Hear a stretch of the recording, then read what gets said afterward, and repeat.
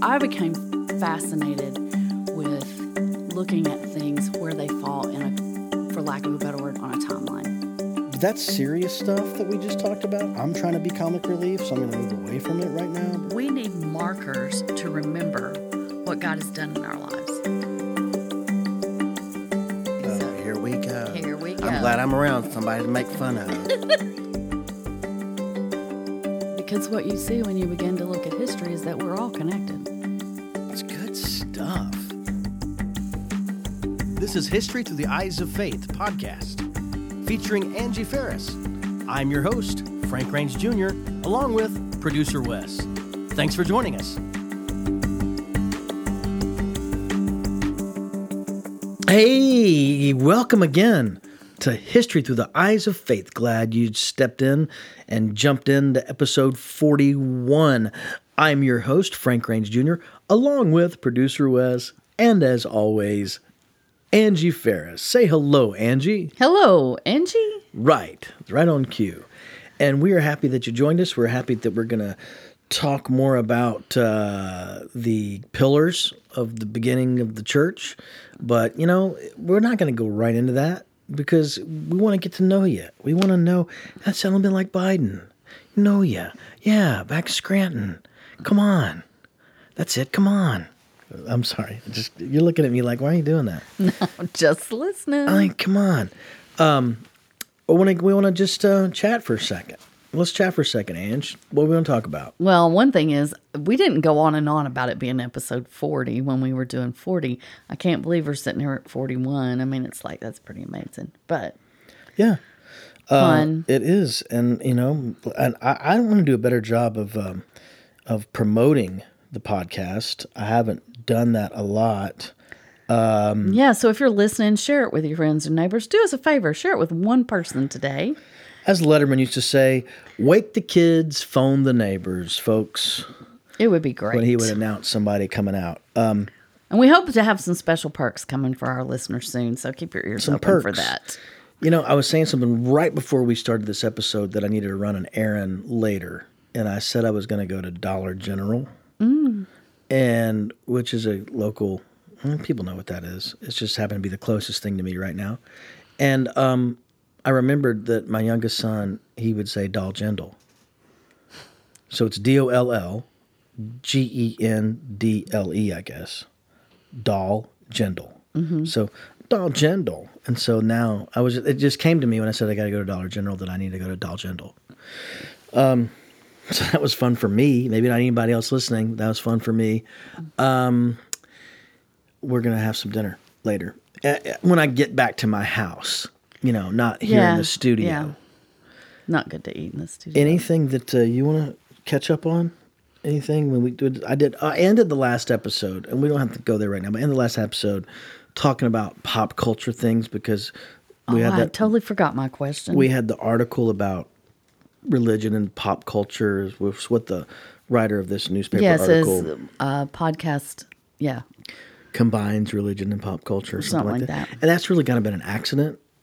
But it's really because Frank makes pop culture references because that's just what I think about. Well, and then you can say it's an accident, but at the same time, when I invited you to host, it was because I wanted an element of comedic relief, of a different viewpoint, or whatever. Something and we to take us off track. And we intentionally decided that and I want to say this now.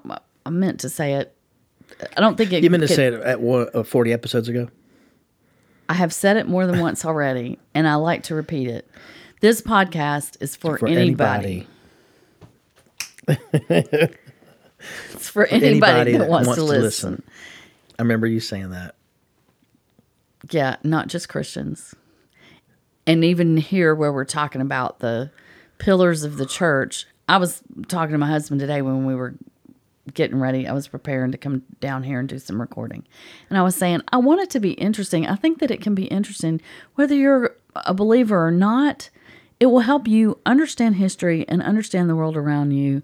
And the church has been involved in the shaping of that world, whether you're involved in the church or not. Yeah. And it would be important for you to understand that why that is, and it would help you on a day-to-day basis understanding what's going on. We can make better decisions in our own lives when we're informed with where things came from and learning how to think critically about what they are and how it came about. And so, yeah, that's what we do.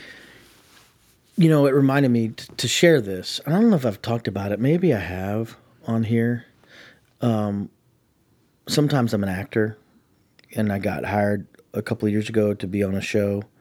And did I tell you I'm going a third one? Yeah, you did. Okay, well, it's a show, and I'm going to promote it officially. Okay, right now. Maybe when you're shooting your next episode, you could ask if they want to sponsor our podcast.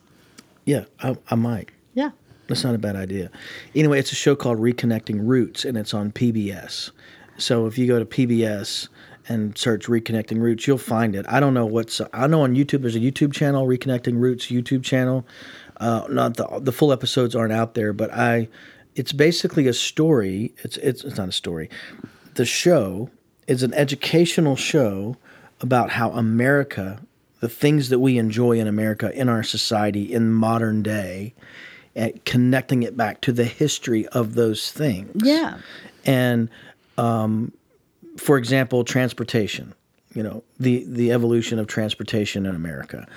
It's reconnecting the audience to the roots of the country. There you and go. It's somewhat like a patriotic show. It's not patriotic in that it's all about, oh, beautiful. It's not all that. But it is the history in America, not the history of the world. Right. But in America, farming, agriculture, transportation, industry, Doesn't it have technology. some comedic relief in there too? Yeah, and they do little bits and sketches to tell the story, which is one of the episodes that I did was about religion in America. And I thought that was interesting that I haven't brought it up here. But they talk about the founding fathers making it free to worship however you want to in America. And I played Samuel Adams as part of Samuel Adams, Thomas Jefferson, and Benjamin Franklin, writing out these creeds of defining worship in America and making sure it was all inclusive of all religions. But in the episode, the guy that hosts it's a guy named Gabe McCauley, and Gabe talks about, as he sets up the history of religion, he references the Middle Ages. He references European influence. He references, you know, the Crusades and things that we'll get to. Oh, it's all going to tie together in this podcast. Yeah. But I was rewatching it because this episode that's going to be in season 3, I don't know when it'll come out, probably next year. I don't know. But I was rewatching the season 2 one about the religion. I'm like, oh my gosh, that's straight up the podcast, all the stuff that he's talking about, the history. Yeah. So I'll tell him about it when I see him again. And then maybe we can do some social media sharing of that. But anyway, I don't know why. Maybe I have told it before, but I was Teddy Roosevelt talking about state parks, and I was Samuel Adams talking about religion. And this one, I think I'm going to be Herbert Hoover. But the episode is about bourbon. Cool. And I'm going to play a bartender at some point, which I know nothing about that. I mean, it's going to be really hard to figure that role out. Deep. I'm going to have to dig deep on that. All right. Let's start with the gift. I mean, let's do that. It's not a gift. It's just a paper bag. It's the mystery bag. Mystery bag. Well, we need some theme music for mystery bag. Wes, you come up with a mystery bag theme song. Mystery bag. A mystery bag. Now it's time for a mystery bag. That's it. And there it is. And today we have a paper bag that looks like a lunch bag. A simple little brown paper bag. Yep. And are you going to demonstrate? And this gift is for everybody in this room. Oh, so we're going to eat it. Oh, you think it's food. Well, it's for everybody in this room. I typically like to feel the outside. Don't squish it. I guess we are eating it. And I reach in. Gosh, Wes, you're good on that sound effects music. Play a little bit more. Okay, stop. That's good. It's cookies. That's how they say it down here in the South. Cookies. It's cookies from the Grilled Cheesery. So I'm going to guess that today you went to lunch at Hudson. What's it called? Houston, Yeah, and it's at Hudson. Hudson Station. Hudson Station. Yeah, it's not Hudson. It's not Hudson. It's because it used to be called something automotive, Yeah. and they And used I've the same only place said it like so many in times East today. Nashville. Yeah, one of them is broken, but they're triple chocolate chip cookies from the Grilled Cheesery. Little shout out to the Grilled Cheesery. It's Hunter's Station. Hunter's Station. It was Hunter's Automotive. If you're a Nashvilleian, Hunter's Automotive was a staple in East Nashville for custom automotive work. What, you want it now? Mm-hmm. I'm gonna throw it. Oh, it's gone. So yeah, Hudson Automotive, they sold their building and they've renovated it into like a food court. So you can go there and have a lot of options for lunch, and it's a neat little place. The Grilled Cheesery is one of them. They've got Mexican food. They've got all kinds of stuff. Yeah, bar. They've got Vui's, Vietnamese, love it. Milkshakes? Hugh Babies. Yeah, Hugh milkshakes Babies. are at the Grilled Cheesery. Okay. So Hudson Station, shout out. It's not Hudson. Hunter's. Hunter's. It's Hunter's. It's Hunter's It's Station. Hunter Station. You Y'all go going down to hunt. Hunter Station. Take your artillery. Take your artillery.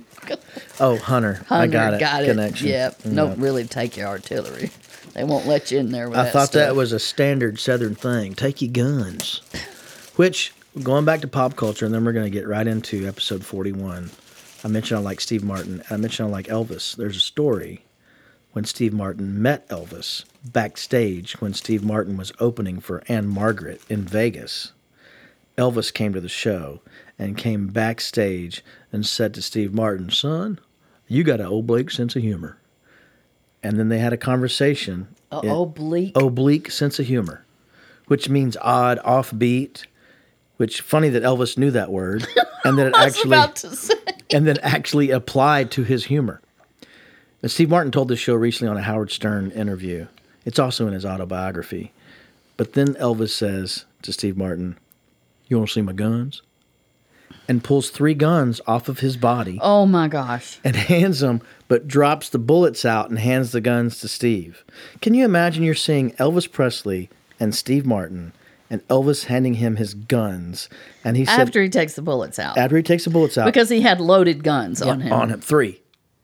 And Steve Martin said in this interview, "So I'm standing there holding 3 guns, and Elvis is holding 18 bullets." You want to see my guns? I love so much about that story. It's real. That's cool. All right, so here we are, episode 41. And I'm going to be pretty good at summarizing where we were in 40. Oh, you are? Well, I think we talked about what was the structure of the first church, and you had discovered a book by Mark Knoll. Tony, same thing.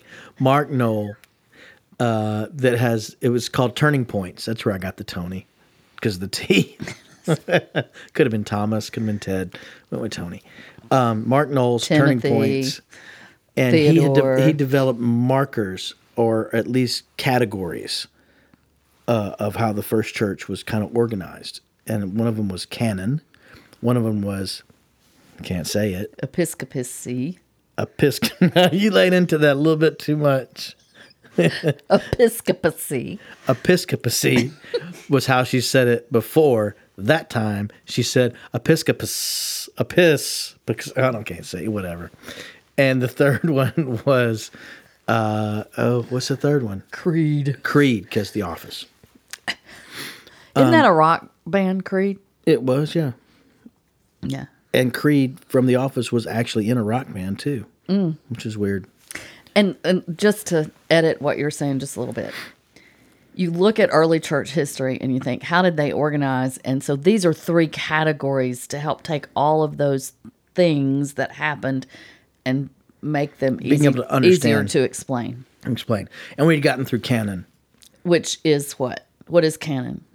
Canon is, I'm going to describe it not as good as you did first, but it's like a reference point. It's basically the measurement of Standard. the standard that we're going to go back to and measure this against. Like if I said, hey, I really think it might be okay for us to kill people. No, let's go back to the canon. And if I said, say- as a Christian, I was reading the canon, what am I talking about? The Bible at the time. Yeah.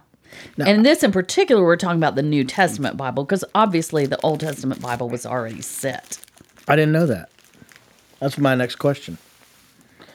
Well- the Old Testament was already set? Well, yeah, that's what Well, that's because of, that's what Jesus is quoting in the whole thing. I mean, and the Jews did that. I get a F for that. The I Jews should've did known that. You know, that was done. And yeah. Wow, so they were done at that point. Yeah. But at some point we're going to talk about, because we talked about this in episode 39, at some point you're going to, when we get to history, when they say, okay, this is the Bible. I think we just got there. That's what we just said. Okay, well, what we're not going to get to, because you said for me to remind you in episode 39, and you said sometime between the next 2 to 10 episodes. It was one. It was just right there staring at How us. did, like, the book of Enoch? So I went back and looked at the Book of Enoch to figure out what that was. Okay, first of all, do you remember what the Apocrypha is? We talked about the Apocrypha at the same time that we talked about the... Ooh. I lost the word. I lost the word. Septuagint. Thank you. It's Septuagint. Oh my gosh, how did I do that? I don't know. That was amazing. It was so amazing. Anyway, so the Septuagint was the Greek translation of the Old Testament that was requested by one of Alexander's generals, the Ptolemies, that were in Egypt after the death of Alexander. He invited Jews to Alexandria to translate the Torah, the Old Testament, into Greek, and that was called the Septuagint. Well, there was these other books that dealt with things that happened mostly between the Testaments, that got attached to the Septuagint called the Apocrypha. Just rip it open. I'm sorry. I'm trying to be quiet. It's like somebody trying to open candy in church. I know, but it's all right. Just go ahead. This is yummy triple chocolate chip cookies. Well, I can't just keep going. So, I'm just going to let him just get the cookie out before it's falling apart. Yeah, okay, I'm ready. Okay. So, these writings got attached to the Septuagint, and they were called the Apocrypha, and they dealt with mostly things that happened in between the Testaments. Okay? And then when we get another 1,000 years down the road, we're going to talk about the Apocrypha some more. The Book of Enoch was not in that collection. I went back and checked that. The Book of Enoch, they think it dates back to the 2nd century, a little bit later, or right about the time that we're talking about now. But when it became really popular, let's see if I can find this little reference here. I mean, it was written in the 2nd century? They think so. Probably written in the late 2nd century. No, BCE, before the Common Era. Probably written in the late 2nd century, before the Common Era. 200 years around Cleopatra, Egypt, and all that stuff. Yeah, even earlier. Yeah. But Alexander the Great. Yeah, I think I've lost my little reference where I read this. I'm looking, not finding it. But there was a dude in the 18th century, maybe the 19th, who, I think it was in the 18th century, who came back. 18th century. Yes, who came back from the Middle East and had... Like 1700s? Yes, and had this copy of the Book of Enoch that was the most complete copy, and then it became popular and known about more. So, I say that to say, they think it dates back to that time period, but it was not like around, it wasn't popular back in like 300, 400, 500, 600, whatever. It existed, but part of its popularity and the reason you would hear about it today is coming from the last 200 years, okay? Gotcha. But it's what they call, and it's apocryphal writing, it's outside of the standard. Mm-hmm. Okay? There's lots of those books. There's the ones that are actually in the Apocrypha, but then there's also other ones that aren't in the Apocrypha that date back to ancient time period, let's say around the 1st and 2nd century BC, or not BC, AD, that are about maybe the life of Jesus, maybe about the early church, maybe about whatever, but they didn't make the canon. And based on what we talked about last time, why would they have not made the canon? Because it didn't reference or was naturally met or approved by an apostle. Or written wasn't by, connected- associated with. It wasn't associated with an apostle. Yeah. So that doesn't mean that it's not, doesn't teach the same thing as Scripture, just like we were talking about books that are written today. It just means it doesn't carry the authority of canon. Right. It So- might or might not be heresy. You would have to compare it with the canon to see. Right. Well, the Book of Enoch then, does it take place around, it was written around 200? What I read said that they think it dates back to the 2nd century BC, but I don't know the stories. But I think I don't know either, but what I peripherally have read is that it's talking about a time period. It might have been written around 200 BC, but it's referring to a time period several hundred years before that, or thousands of years before that. Oh, really? I think so. Yeah. Oh, yeah, because Enoch, that's right. Enoch was back in the early line of Noah. Yes. So it's going back to that time period, and that's why it's called the Book of Enoch. But we don't know that it really came from Enoch, but that's why it's called that. Okay. Okay. All right. Homework. So that gave you some context for those extra biblical writings Yeah. that are in that period, and they're not included in the canon. In the canon, which is a good segue into talking about wrapping up the canon Right. category. Right. So the canon was the first of the three that help us organize those. Because what we're looking at is how does this church, these followers of Jesus, become an organized structure? And we talked about how they needed authoritative teachings. They needed, prayers and devotions and creeds. And they needed to be able to discern what was consistent with Jesus' teachings and wasn't, and those kind of things. So putting together this authoritative books, this group of books, this letters, whatever you want to call them, that was done. They were circulating as a unit, I think we said, by the end of the 2nd century. Right? Mm-hmm.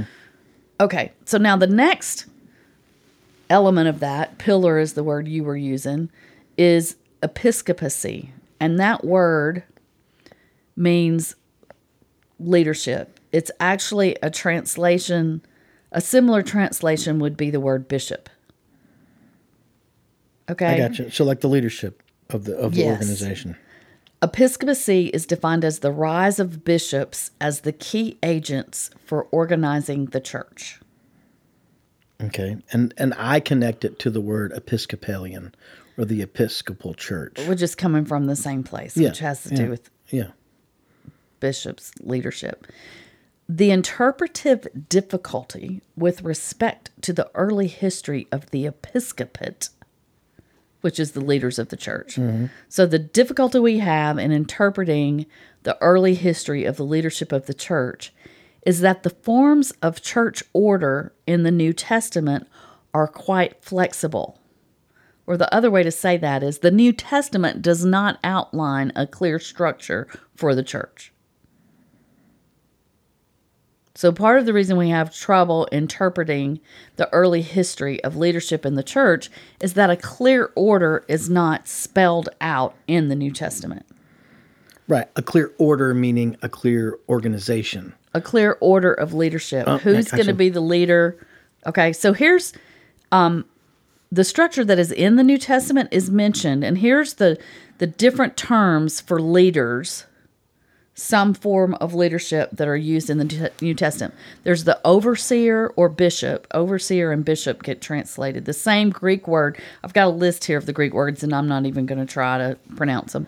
The same Greek words, which the Greek word is, I will say it about this, episkopos is the Greek word. So that's where the word episcopacy comes from. That gets translated into English as overseer or bishop.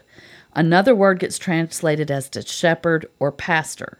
Another word gets translated as elder or presbyter.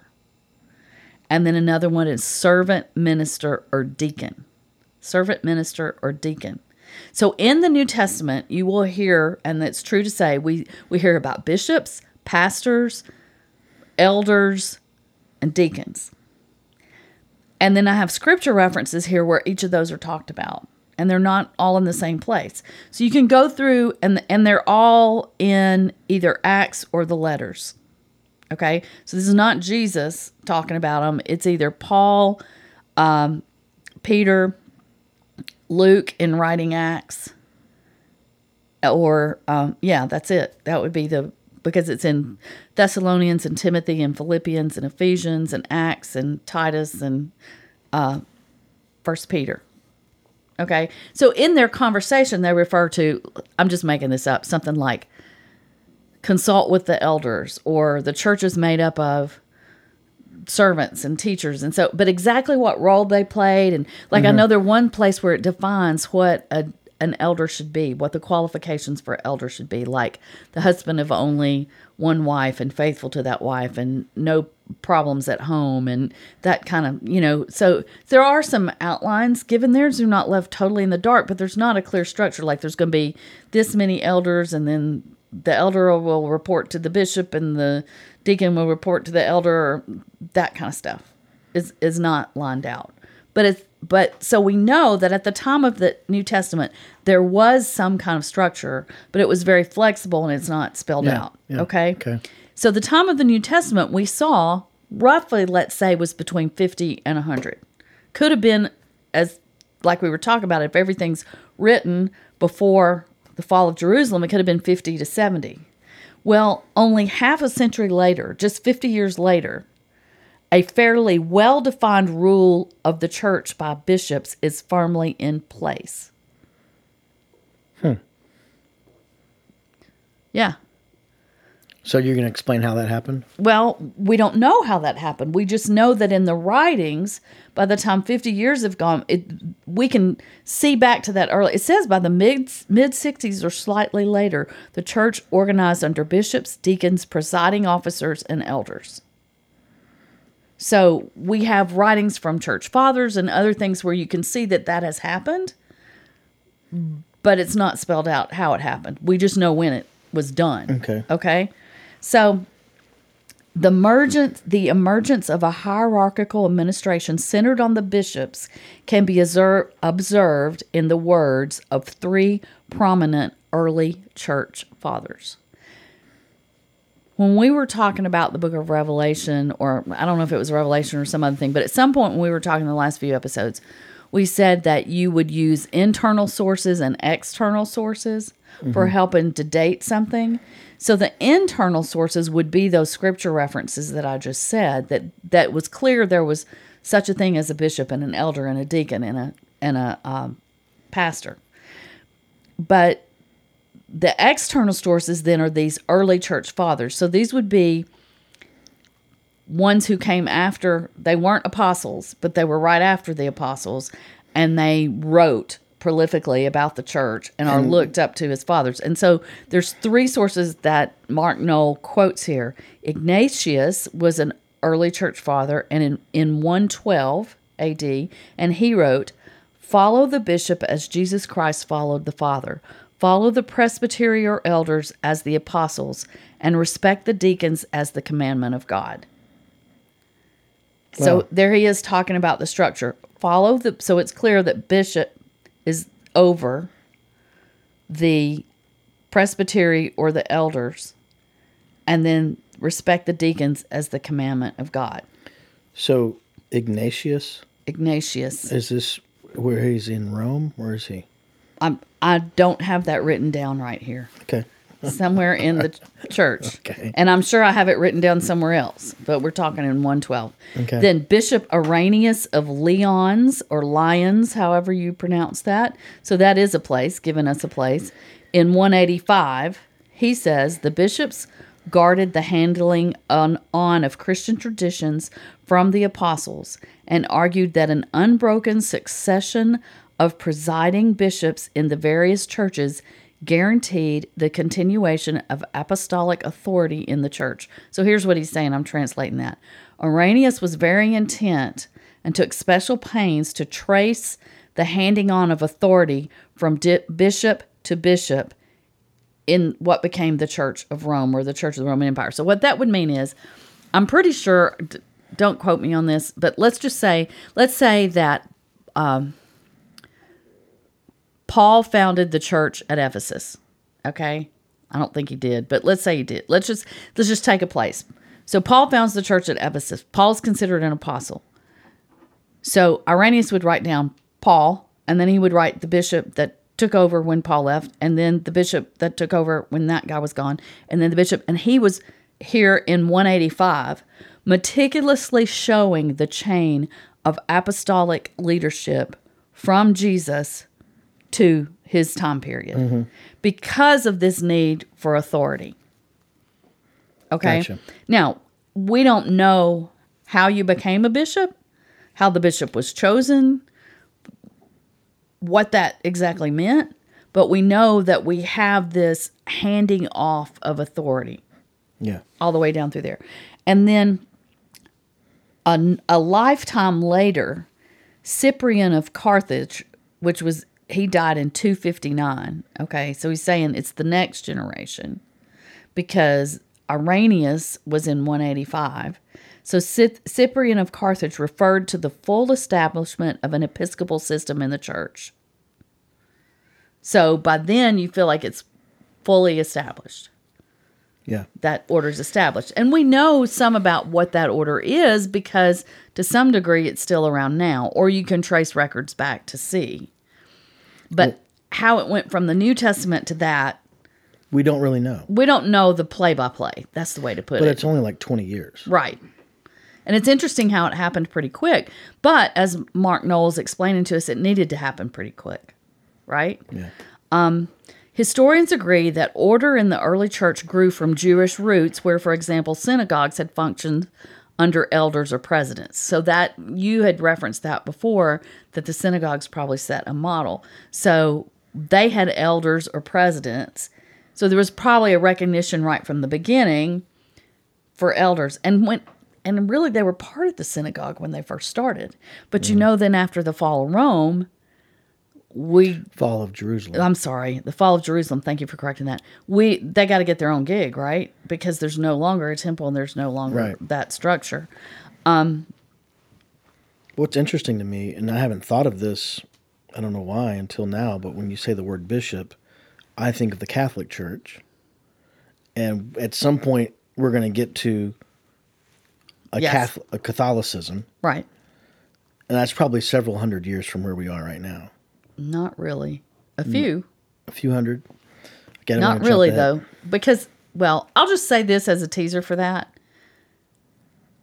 The church, what became the Catholic Church, is the church that we're talking about right now. Okay. So it just wasn't called the Catholic Church. You know what the word Catholic means?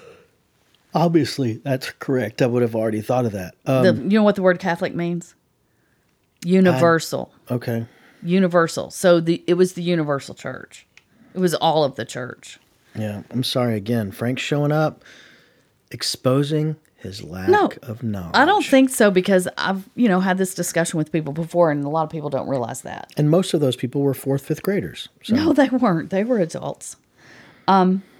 So all historians are agreed that the Episcopal organization of the church represented a striking move beyond Judaism.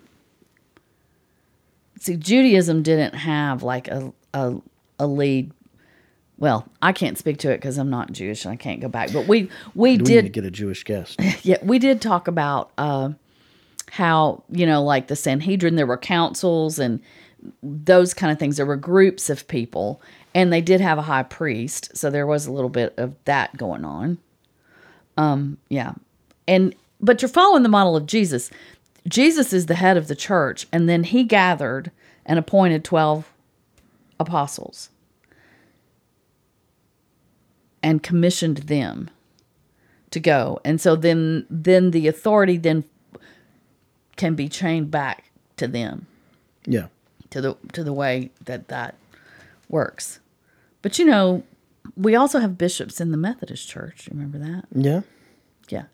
So you'll hear I'm that. sure there's other denominations that have bishops. Yeah. Does Nazarene have that? I don't know. I don't know all the. I'm sure your more liturgical ones like the Episcopal Presbyterian. and and probably I don't know about the Presbyterian, but the words, look at that word, Presbyterian and presbyter, Yeah. which means elder. Okay. I picked up on that. You're going to get elders, deacons, bishops. Those are words you're going to hear in almost every Christian What do you denomination. think about Not really. deacon as a name of a person? Well, it means a servant. So I guess that's, Okay. yeah, you can name people whatever you want to, right? Okay, now, let me talk just a minute about, that was interesting because my very next note was about Roman Catholics, Protestants, and Orthodox, okay? And the reason I'm bringing this up here is we're not going to try to explain this here because it becomes an integral part of history. Like, we're going to talk about it at length as we move forward into history. But Mark Noll is writing this book to Christians. He's not writing just to Catholics or just to Protestants or just to Orthodox Christians. Those are the three major groups. So it's just a moment to say a little bit about that. The Catholic Church is the part of the church that stays in Rome. When the church begins to split, which is further down in history we'll talk about, the Orthodox Church is the part of the church that settles in that arrive. I can't even find the right verb without telling the story, but it's in the East. Okay, what we're calling the East. And then the Protestant Church doesn't come around until the 16th century. Right. Okay. That'd be a person named Martin Luther. For those One of of those people. Okay, Yeah, one of the whatever. people. Gosh, I was trying to act smart. Yeah. Anyway, they have different views of church leadership that ties into their different beliefs about orthodoxy and that kind of stuff, okay? So that's going to be reflected in the way you talk about church leadership. So as we go forward, we're going to come across him making comments about Orthodox this or Catholic that. And I just want to say it's because today we're dealing with these different approaches. At that time, there weren't those different approaches yet. Right, There was one church. And not that there's more than one church now, but there was only one church structure. That's the way to put that. Okay. To Roman Catholics and in some sense for the Orthodox, the bishops needed to rise since they were the designated successors of the apostles charged with carrying on the apostolic work of testifying to Christ and organizing lives of service to him. Okay? So those churches lift up the bishop and see a clear line down from the apostles and have this authority. Protestants, by contrast, tend to look upon the episcopacy that emerged by the mid-2nd century as a natural response to circumstances. So see, I've even described this like a Protestant would, like they needed a leader. Okay? Whereas a Catholic would describe it like Jesus chose him, and he chose him, and he chose him, and he chose him, so he is directly related back to Jesus. But I was talking about it like a Protestant. Well, you got to have a leader, and how are you going to figure out who that leader is? Right. Okay. A Protestant interpretation might begin by suggesting that the James, who presided over the activities of the Jerusalem church in the book of Acts, was selected out of a pragmatic necessity, but that he did not confuse his own role with the more basic reality of the apostolic message of Christ in his work. Okay, so his role was out of necessity. That's the way a Protestant would look at it. Administration. Yeah, not or leadership, spiritual direction, not because God gave me an apostolic message. I see. Okay. Similarly, the bishops should be regarded as no more than elders with added functional responsibilities, which is the way they are in the Methodist Church. It is strictly a added responsibility role. Okay, and the Methodist is a Protestant denomination. Bishops, like all believers, could be regarded as apostolic when and if they upheld the message of the apostles about the salvation found in Christ, but they should not otherwise be considered uniquely apostolic in their ordination or in the exercises of their office, which is different than the way the Catholic or my understanding of the Orthodox see it. Okay? The basic difference of interpretation once again returns to the question of apostolicity. Protestants ground apostolicity in the message of the New Testament. Catholics expand apostolicity to include the coordination between the New Testament writings and the activity of bishops. So they're given more weight to the activity of the person. Well, I don't want to hijack what you're saying, but you're talking about Catholics and Protestants, but we got another 1,200 years before. To understand how they became Catholics and Protestants, yes.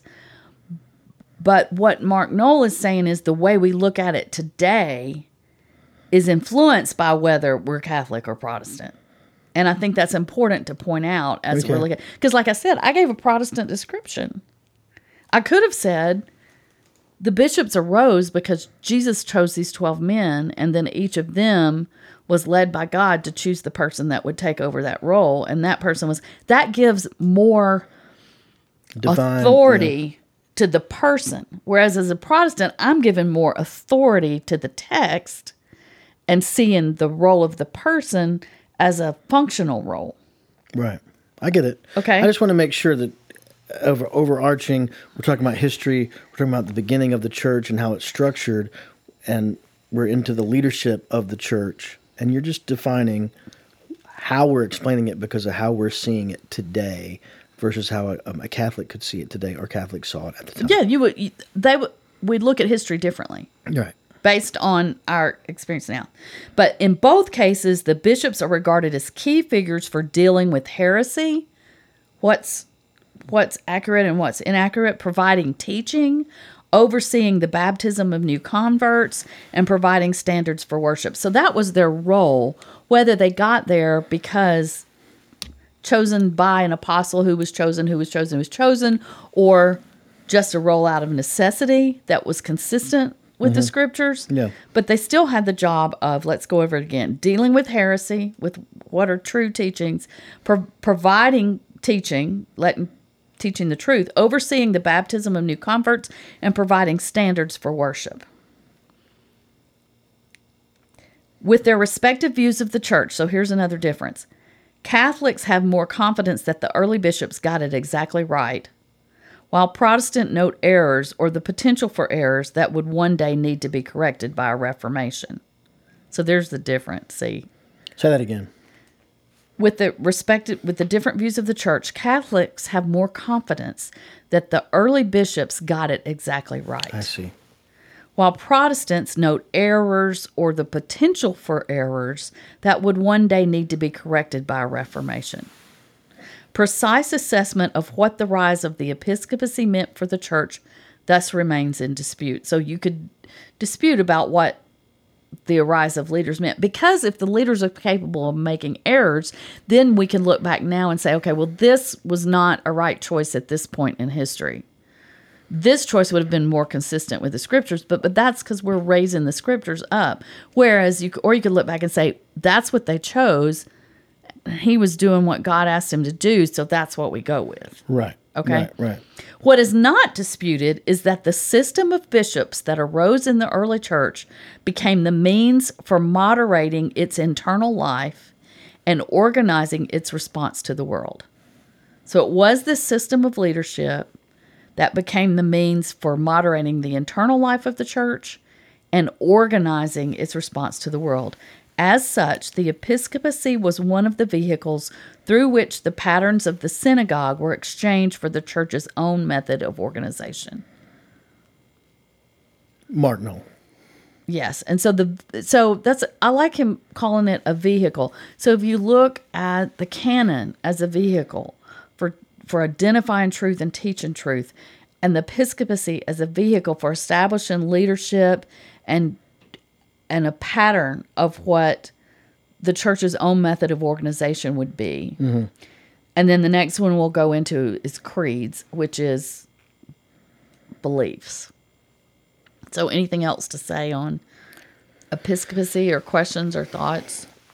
No, I think my thought is, when you first said it, I connected to the word Episcopal, and I didn't make kind of the connection of what it could mean. I didn't try to think about what it could mean. But now that I know what it means, it's a very practical, a very practical component to what you would need to have. Right. You have your reference, which is the canon, and then your leadership, and then now your beliefs. Yeah. Which I'm assuming the creed would then fall into what the canon says. Yes. So the third decisive means that stabilized the church was the development of short statements of belief, summarizing Christian teaching and introducing inquirers to the faith. Would one of those be the Apostles' Creed? Yes. I believe in God the Father. Yeah, just hold it for a minute. No, I can't impress people that I know the Apostles' Yes, but Creed. just in a minute. Let's talk about it for a minute. I may not get it right. So I might impress producer Wes. This is interesting to me. Okay. Because you've got the whole canon, right? Mm-hmm. But we need some short statements of belief that summarize that. Why do you need those? Well, first they need them for baptism. The early creeds were baptismal. They were formulated first as a way for organizing teachers for new converts. Isn't that interesting? So rather than saying, first of all, did they even have copies of the scriptures, right? So how do we teach you the basic beliefs quickly? Memorize this creed. It's a statement of faith. Right. And so it was something that new converts learned. But soon they came to serve other purposes as well, especially for marking out boundaries between genuine belief and its heretical imitations. Yeah. Okay? In the sub-apostolic church, the age immediately following that of the apostles, the baptismal creeds were held in higher regard as standing for apostolic teaching and so preserving the message of Christ. So here's a summary of the apostolic teaching in this creed. Okay. And it's going to preserve the message of Christ. And so we're learning these creeds. Yeah. Isn't that cool? It makes sense. It's kind of like the Pledge of Allegiance. Yes. The definitive version of the Apostles' Creed in its final form was not recorded until the 7th century. So the Apostles' Creed as we know it today was not definitively recorded in that final form until sometime in the 600s. But early versions of what is often called the Old Roman Creed, which closely resembles the Apostles' Creed, have been traced back to the 2nd century. So when we're saying the Apostles' Creed or singing the Apostles' Creed, it goes all the way back to the new church. Wow. I didn't know that. Isn't that really cool? It is. So let's talk, before you quote it, let's talk about what is it, why do you know it, or why would somebody not know it? Where have you heard of it? I would say a lot of people don't know it. Right. So how come you would happen to know it? I know it. I don't happen to know it. I will tell you exactly how I know it. I grew up in the United Methodist Church, and part of the practice on Sunday morning in the service was to, in unison, as a congregation, read the Apostles' Creed off of a piece of paper. It printed in a book. Out of the hymnal. And now it would be on a projector on the wall if you did it today, or you might do a version of it. But I read it so many times as a kid growing up in the Methodist church. Most kids in church every week knew that by the time they were I didn't practice it. 10. Yeah. I just now know it. Right.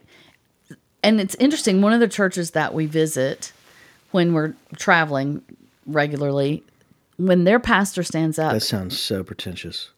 As we're traveling regularly, just... I'm sorry it sounds pretentious. It was just funny to me. I was trying to to jab a little comedy in there. Okay.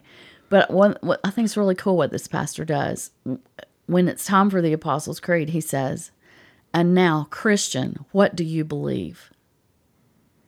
I believe in God the Father, maker of heaven and earth. Almighty. God the Father, Almighty, maker of heaven and earth, and in Jesus Christ, his only Son, our Lord, who was conceived by the Holy Spirit, born of the Virgin Mary, suffered under Pontius Pilate, was crucified, dead, and buried. And on the third day he arose from the dead and descended into heaven and sit at the right hand of God the Father Almighty, from whence he will come to judge the quick and the dead. I believe in the Holy Spirit, the Holy Catholic Church, and the communion of saints, the forgiveness of sins, the resurrection of the body, and the life everlasting. Amen. Amen. How about that, Wes? Pretty impressive. Yeah. So, if you I didn't listen, get it exactly right, but hey, I was good. Pretty yeah, good. you were good. So, it's going to be really cool. If you know the Apostles' Creed, then I encourage you, listeners, as we go through the next episodes, I don't know, many episodes, when we start talking about the belief systems, to think back through that creed, because you can clearly see why those parts were added. Yeah, and based that's interesting on because what I was forgetting some of them, and now I'm like, oh, they added that and they added that. Well, they didn't add it. I forgot it, but here's why it's in there.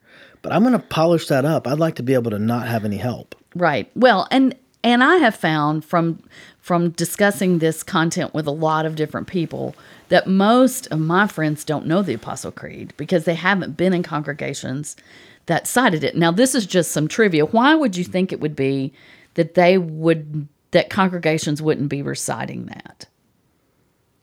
Why would they not be reciting it? Well, my simple answer to that is, because I've attended lots of different churches, and I haven't attended regularly in a while, but I have attended a lot of churches. I think the church that you attend does the creed, right? In one form or another. In one form. Not in that form that we just did it, but... But in the churches that I have visited, mostly over the last 15 years or so, it became the church was very contemporary. It was a very... trying to be consistent with the culture. I think, like if you're a Netflix person or you're into today's culture, people in live theater, they talk about their audience was a TV audience or a movie audience. You know, you're used to doing other things while the show is on TV, so you're not really engaged. So when you go see live theater, you don't know really how to act because there's a person right there doing the lines in front of you, and you're not able to pause it or anything. So I think the church became more wanting to be comfortable for people to be consistent with their lives. This is just my maybe wrong opinion. But there wasn't a lot of participation. It wasn't like we're going to get you to commit to something, to read this, to sign this, and you're going to recite these things. So would the words loosey-goosey be kind of... To me, that's a little extreme. Not loosey-goosey, but we want it to be all-inclusive, welcoming. We don't want there to be any work involved. Yeah. We want you to be a spectator. And I think that's a legitimate possibility. I think another possibility for me, the way I would answer that question, is that repeating something over and over seems too rote, doesn't seem like it's coming from the heart, seems like it's just, I don't even know what I'm saying anymore because I just say the same thing all the time. And so I think as denominations sprung up or new ways to worship or new twists on worship came, it's like, we're going to leave that out because it's just it's too much. Standardized too. It's not personal. Okay? But what's interesting to me now when I read it and say it, it is so personal. It is so personal, and every little piece of it is important. But anyway, this is, I encourage you to look up the Apostles' Creed, and particularly, like, maybe listen to 2 or 3 more episodes and then go back and look at it again, and you're going to hear even more in there. But I want to share with you. So we quoted the Apostles' Creed. You quoted it. I quoted it. This is what the old Roman Creed said. So just to remind you, the old Roman Creed has been traced back to the 2nd century, to the really early church. And it says, I believe in God the Father Almighty and in Christ Jesus, his only Son, our Lord, who was born from the Holy Spirit and the Virgin Mary, who under Pontius Pilate was crucified and buried, on the 3rd day rose again from the dead, ascended to heaven, sits at the right hand of the Father, whence he shall come to judge the living and the dead, and in the Holy Spirit, the Holy Church, the remission of sins, the resurrection of the flesh, and life everlasting, which is very similar. Mm-hmm. Very similar. And that dates all the way back to just after the apostles, which I think is pretty cool.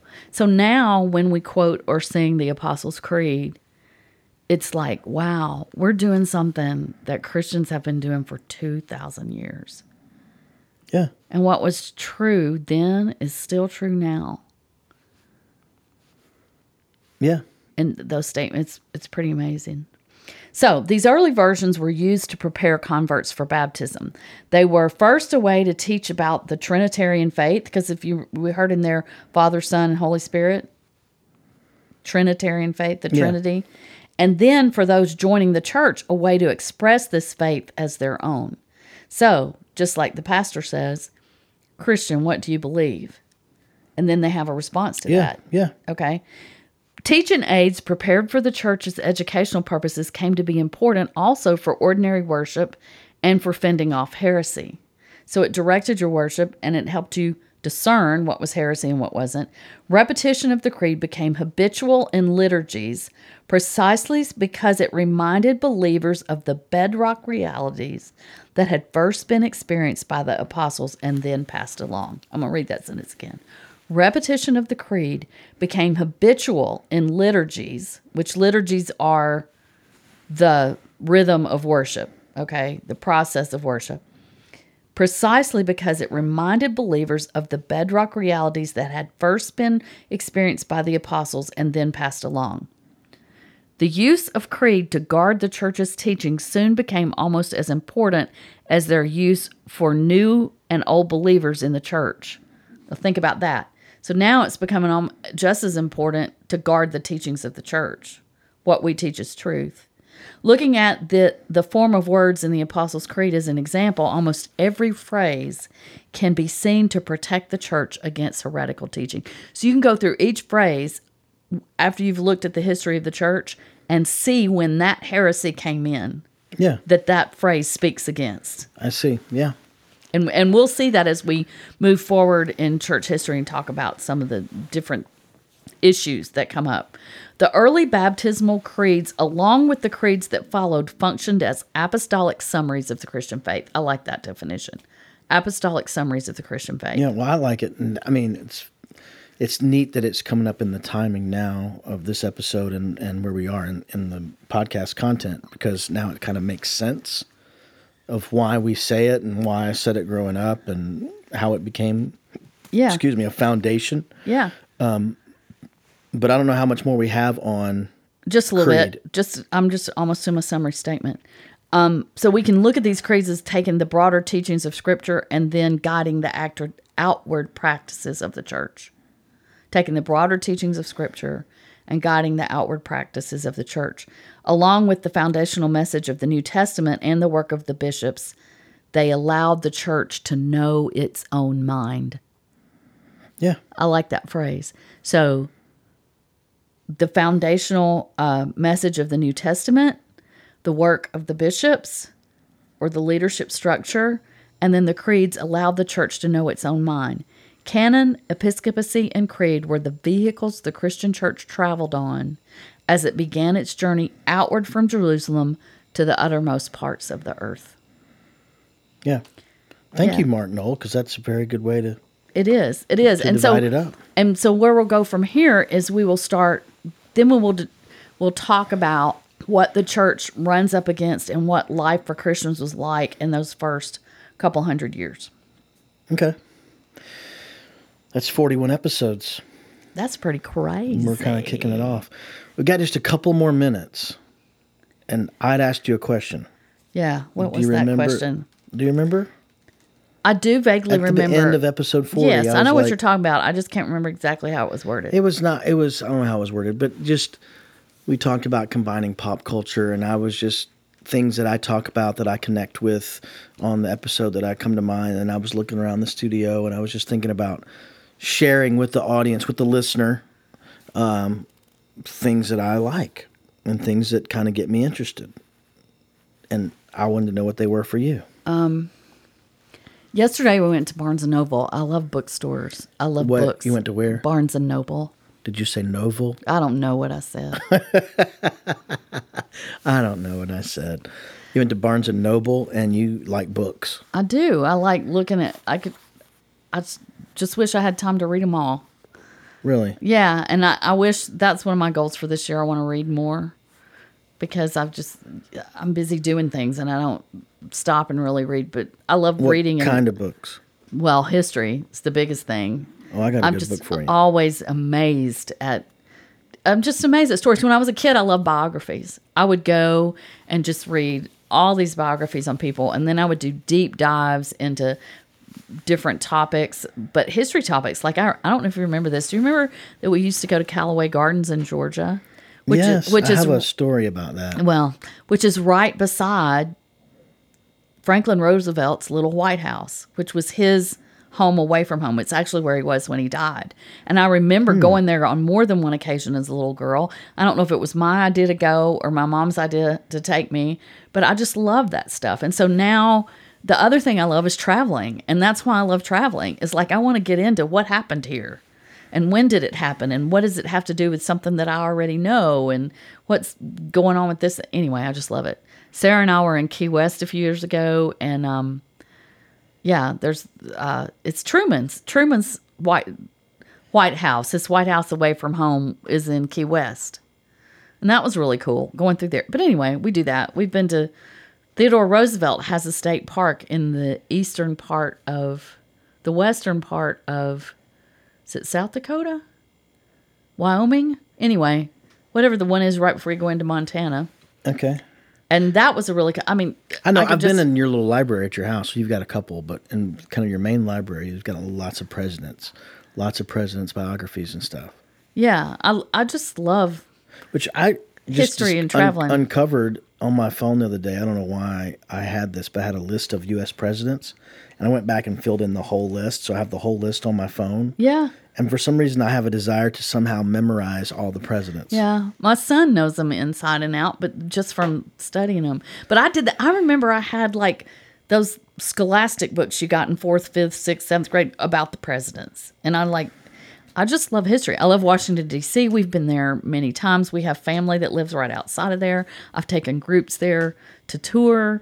I mean, Smithsonian for days. I mean, yeah.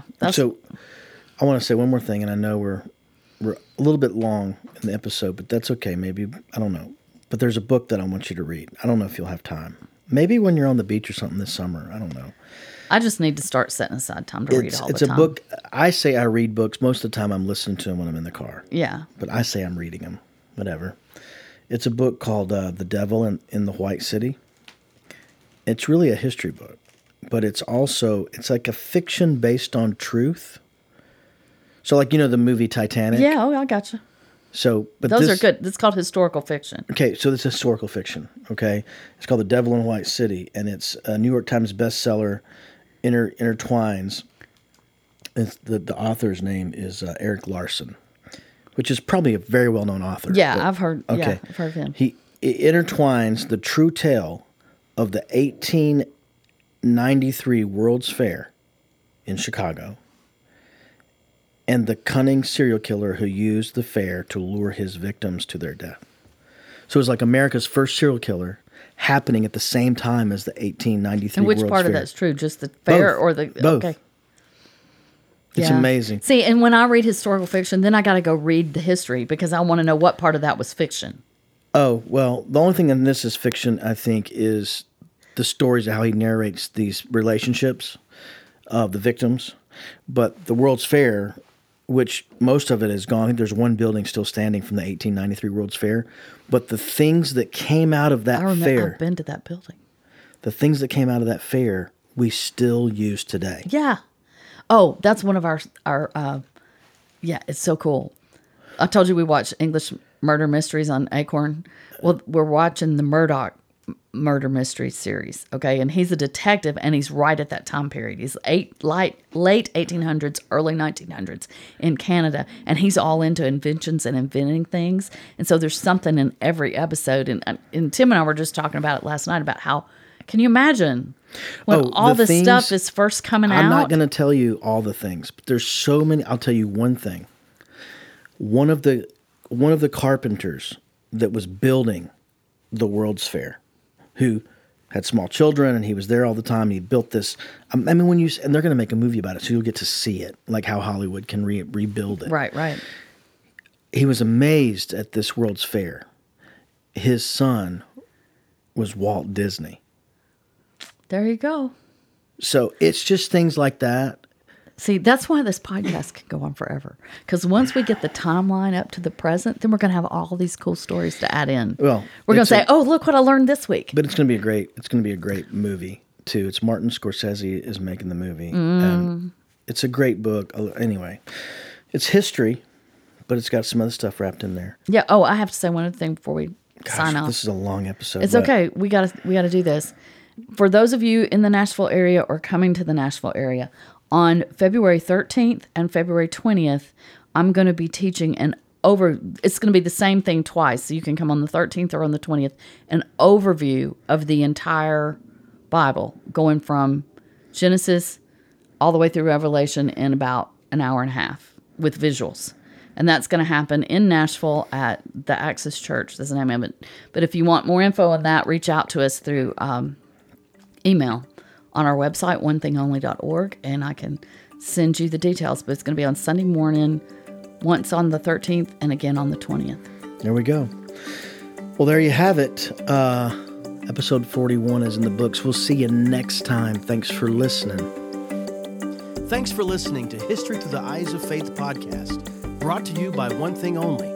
For more information and related content, head over to onethingonly.org and click on History Through the Eyes of Faith podcast. There you will find related content, as well as a way to ask questions and make comments. We want to hear from you. You can find us on all your streaming podcast platforms. Please rate and review. Thanks again.